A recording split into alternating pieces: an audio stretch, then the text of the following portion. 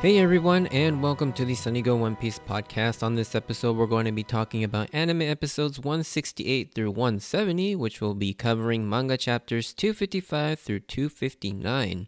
And we are now in Enel's survival game, which is now fully underway as chaos ensues on the upper yard, while the Straw Hats also get caught up in the mess while looking for the gold. So yeah, the synopsis.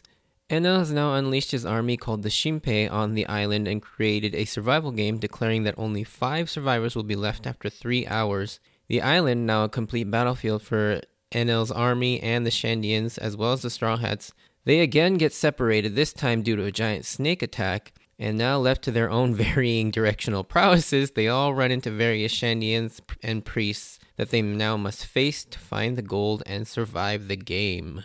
So the differences section, there are actually not that many differences here, as most of these chapters are pretty faithfully adapted. I think one of the biggest things is, again, they're adding in a little bit more context and extending a few scenes. So there is the big one at the very beginning where the search party group, consisting of Luffy, Zoro, Robin, and Chopper, there is an added scene where Chopper actually notices the giant snake and thinks it's a huge tree root, and that entire sequence is left out of the manga, and it actually just kind of cuts to Luffy noticing the snake, and so all that stuff with Chopper is included in anime, which is actually really funny, and I like that inclusion. And then a lot of the bigger differences are mostly just scenes here and there that are shifted around for pacing issues, I think, but some of it doesn't make much sense. Like, for example, the Wiper and Gomfall flashback for some reason is inserted during the giant snake attack. Like, I don't understand why it couldn't have waited until they finished the whole snake attack sequence and then showed the flashback like it does in the manga. I don't know, something about the Skypiea and like Toei, they, I guess, think that it can't keep our attention, and so they have to keep like bouncing between scenes, and instead of letting a moment like just completely finish. And you see this throughout the entire rest of the arc, particularly as we get further and further when there's more and more different storylines and more characters get split up. You see this like weird bouncing around in the middle of sequences, and it's really annoying. And so I don't really understand why that keeps happening. And then again, there are a few of the NL scenes that are also rearranged as well, but these, again, I mean, these ones aren't as big or consequential to the story, so I'm not really going to list all of them. But then finally, at the very end of this sequence of 3 episodes, we see a few more moments before Sanji gets electrocuted by Enel.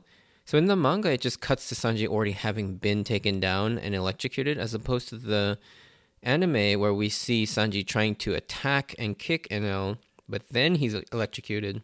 And so again, this is another instance of them extending a scene to sort of give it more context, in which I do like this, but I don't like how they've rearranged scenes for no reason. But yeah, that's about it in terms of changes or differences. With that, let's jump into my thoughts on the episodes.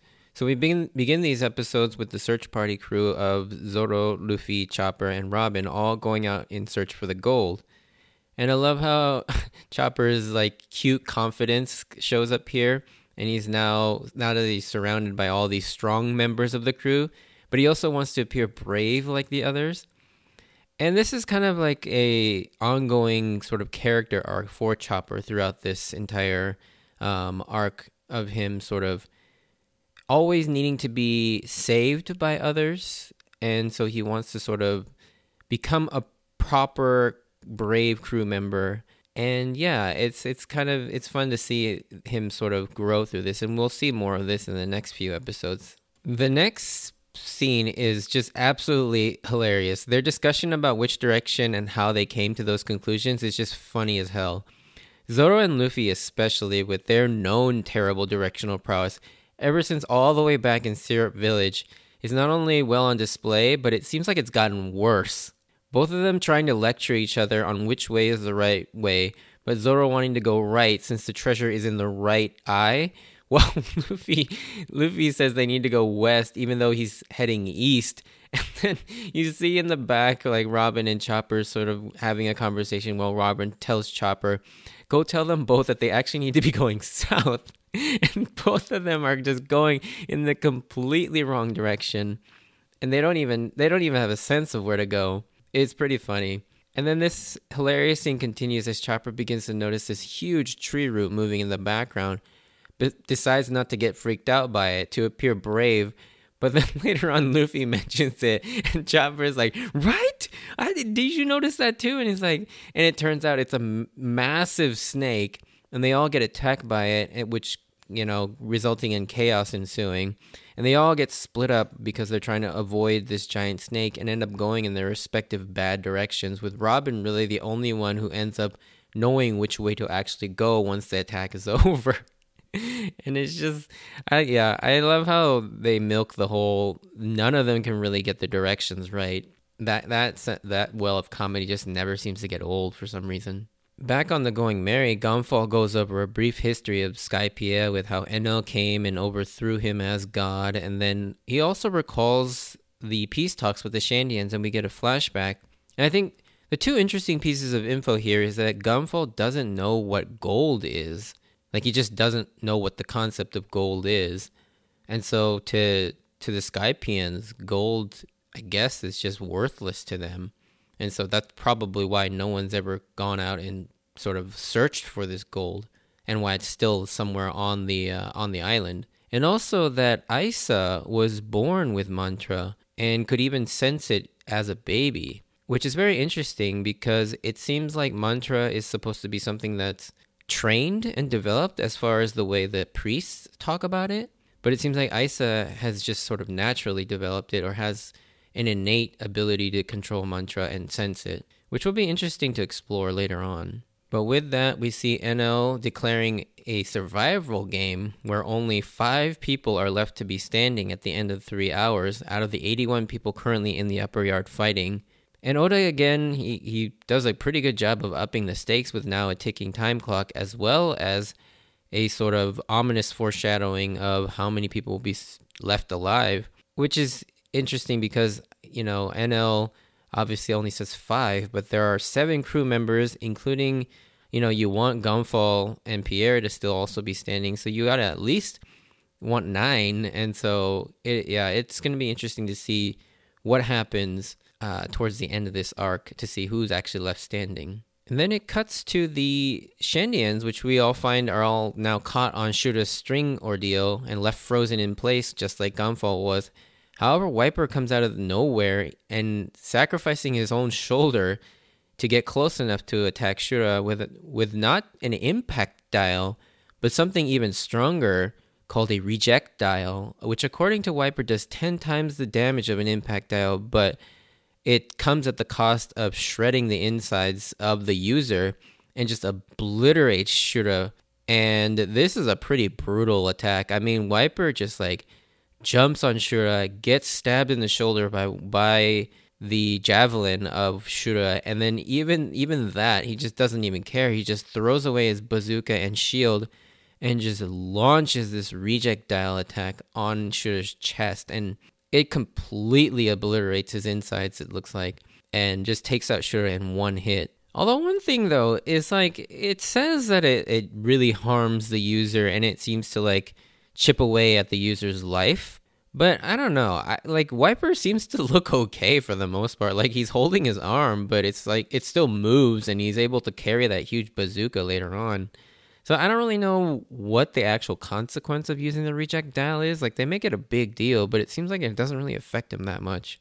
However, one thing about this scene, and pretty much every scene up till now that stands out to me, is just how intense Wiper is.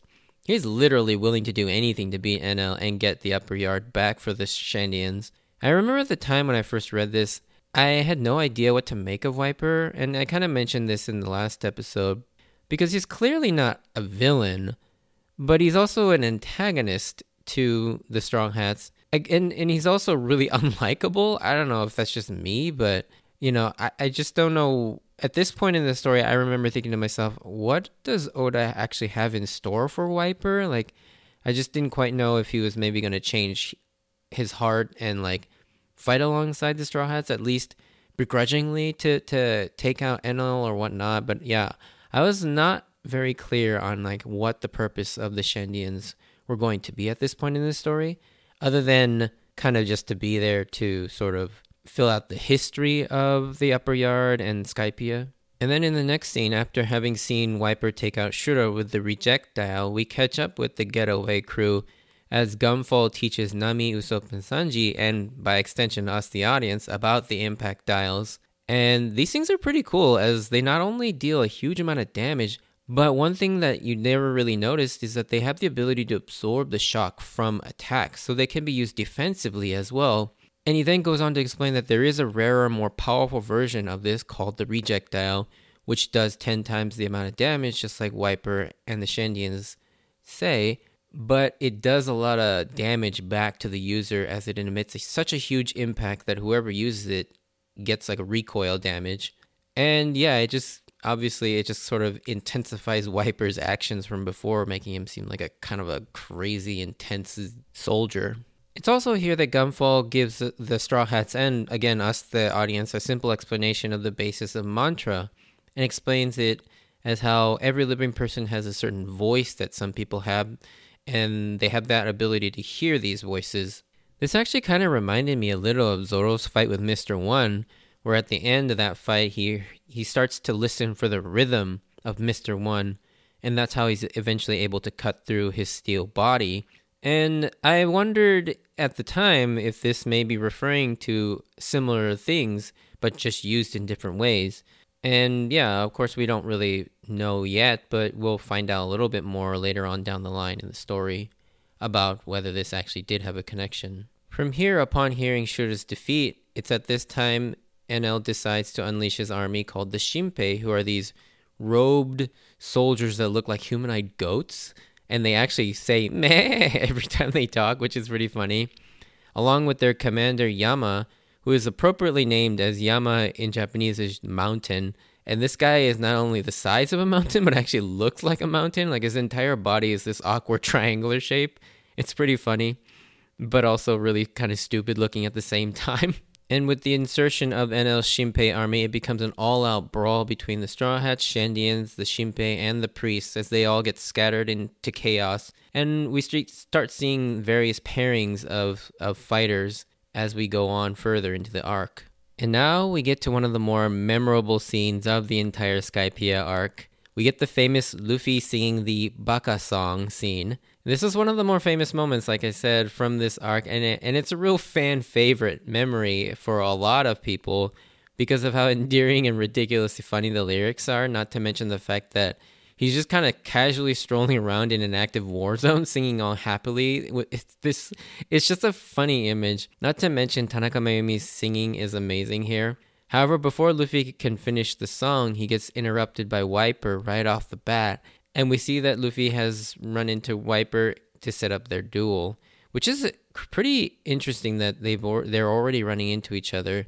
considering that, I don't know, for me, I feel like Luffy obviously is way stronger than Wiper. I mean, even though he lost to him earlier at the very, very beginning, we all know Luffy can probably beat Wiper, so it'll be interesting to see how this duel actually ends up playing out.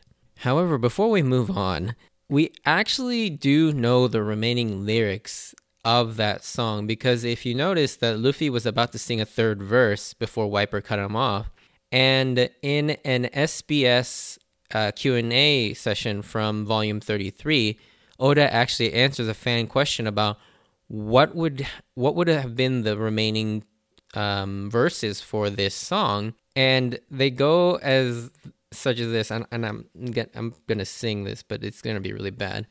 It's something like Higashi no shima wa asa hae genki mori moriya wa baka something like that, and then Nishi no shima wa yoru ose kurada uki uki aho baka.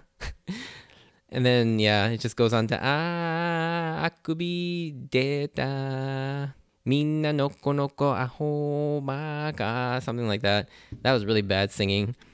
Not nearly as good as Tanaka Mayumi, but anyways, that translates to Eastern Islands are early in the morning, makes you get all hyper and dumb. Western Islands are late at night, makes your body all crazy and dumb. The That was a yawn. Everybody's feeling all smiley and dumb. But anyways, aside from my embarrassing, terrible singing, getting back to the duel, unfortunately we don't quite get to see this duel yet, aside from a couple test shots from Wiper, which Luffy just promptly deflects back with Gomgona Balloon. But it'll be interesting to see Luffy get a rematch with Wiper, with Luffy now more used to fighting up in the high altitudes.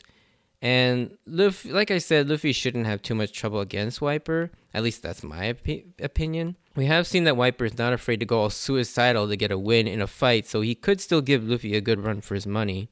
However, instead of Luffy versus Wiper, we actually catch up with Zoro as he wanders through the forest and happens upon one of the Shandian warriors, Braham. And we get this brief but fun fight between the two where Zoro is paired off for the first time against a ranged fighter as Braham uses these light pistols that, unlike its name, they still shoot metal bullets, but the muzzle flash blinds the enemy, likely enhanced by like a flash dial on the gun itself. This is a very brief but really fun fight, as this is a showcase and growth moment for Zoro in terms of combat, as he needs to first learn the ins and outs of sky combat with the use of wavers and dials, but more importantly, Zoro develops a new tack to help him combat foes who are adept at range fighting. Where Zoro can't really get in for close quarters combat as a swordsman, he needs to be up close to be able to slash them. So it's here we learn that he's been sort of trying to learn a new technique to help him fight ranged fighters. This fight's actually pretty comedic for a Zoro fight, as most of his fights are usually really intense and serious. I mean, the last funny comedic fight that I can think of was him versus Mr. Five and Miss Valentine all the way back in Whiskey Peak, if you can even really call that a fight.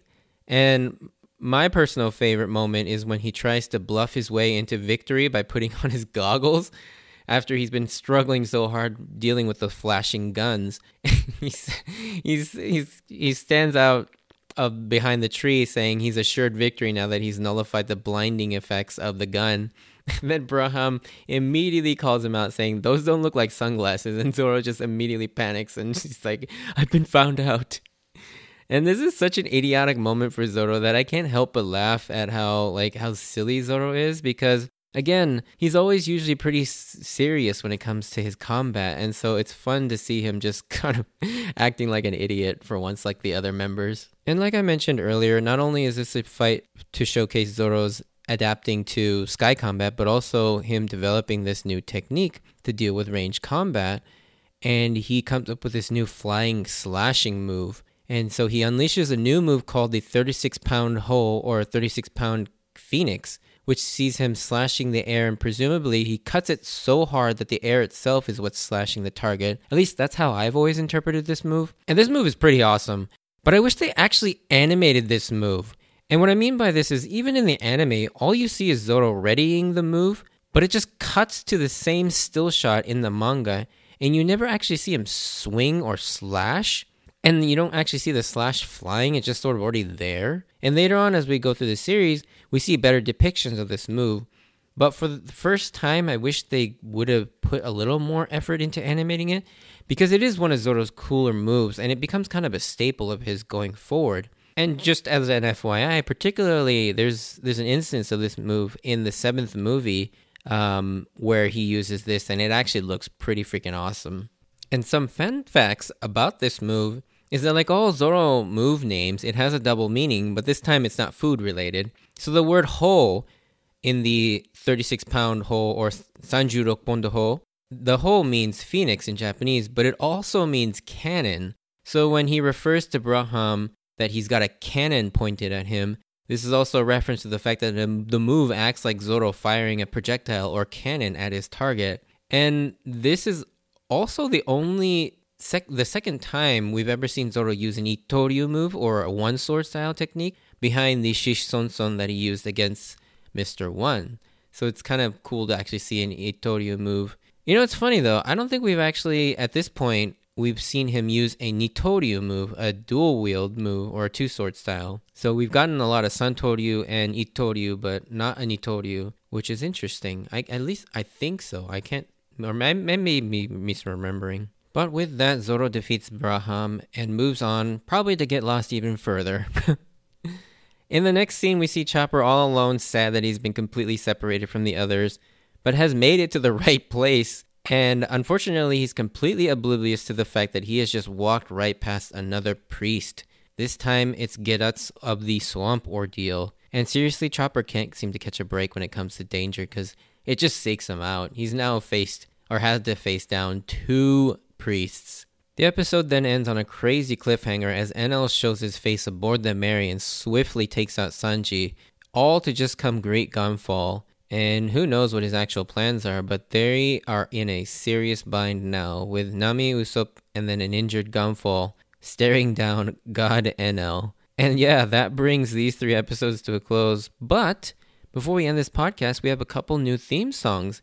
And we actually get a new opening and new ending theme on the same episodes. So first off, the new opening theme, Bon Voyage, performed by Bon Bon Blanco, is a very tropical themed song that's super upbeat and fun. But I will say it's so far my least favorite of the 4 opening themes. But that's not to say that I don't like it. I actually do really like this song.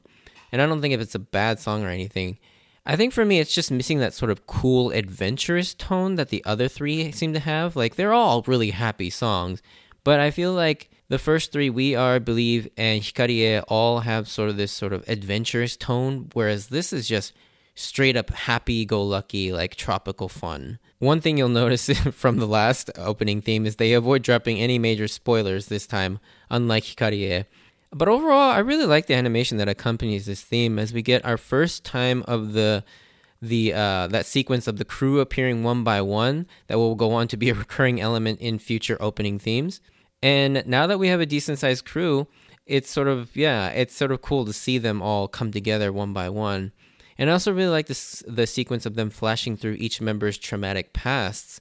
And we even get to see a small bit of Robin's, even though we haven't yet to actually see her past in the anime series or in the manga at this point. But I love how it goes from their sad past to the crew together and smiling, synced together with the lyrics of leaving behind the past and remaining smiling, I think is a great touch. And this is also the first theme to be narrated by Luffy at the beginning instead of Roger, which I don't really have any significance. But I just thought it was interesting.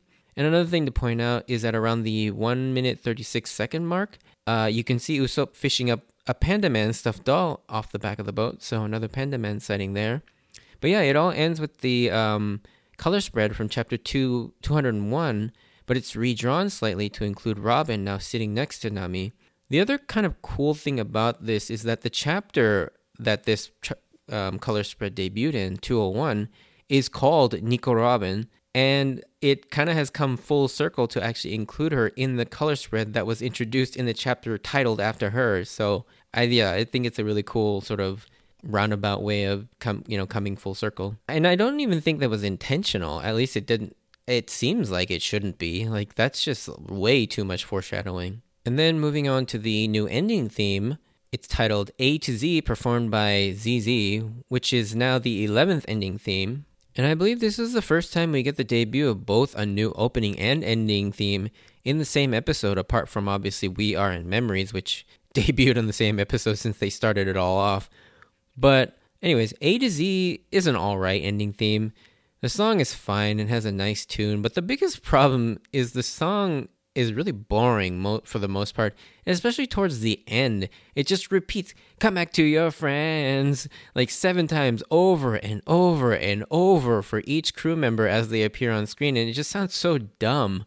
And yeah, I do like the animation that accompanies it, as it also keeps with the theme of exploring each character's past, but this time reflecting on each member's moment of setting out on their journey. But beyond that, this ending theme is pretty forgettable for me, and I often skip it, and I don't really even re-listen to it, on like my iPhone or iPod or whatnot. And so, yeah, A to Z, it's an alright song, but not really one of my favorites.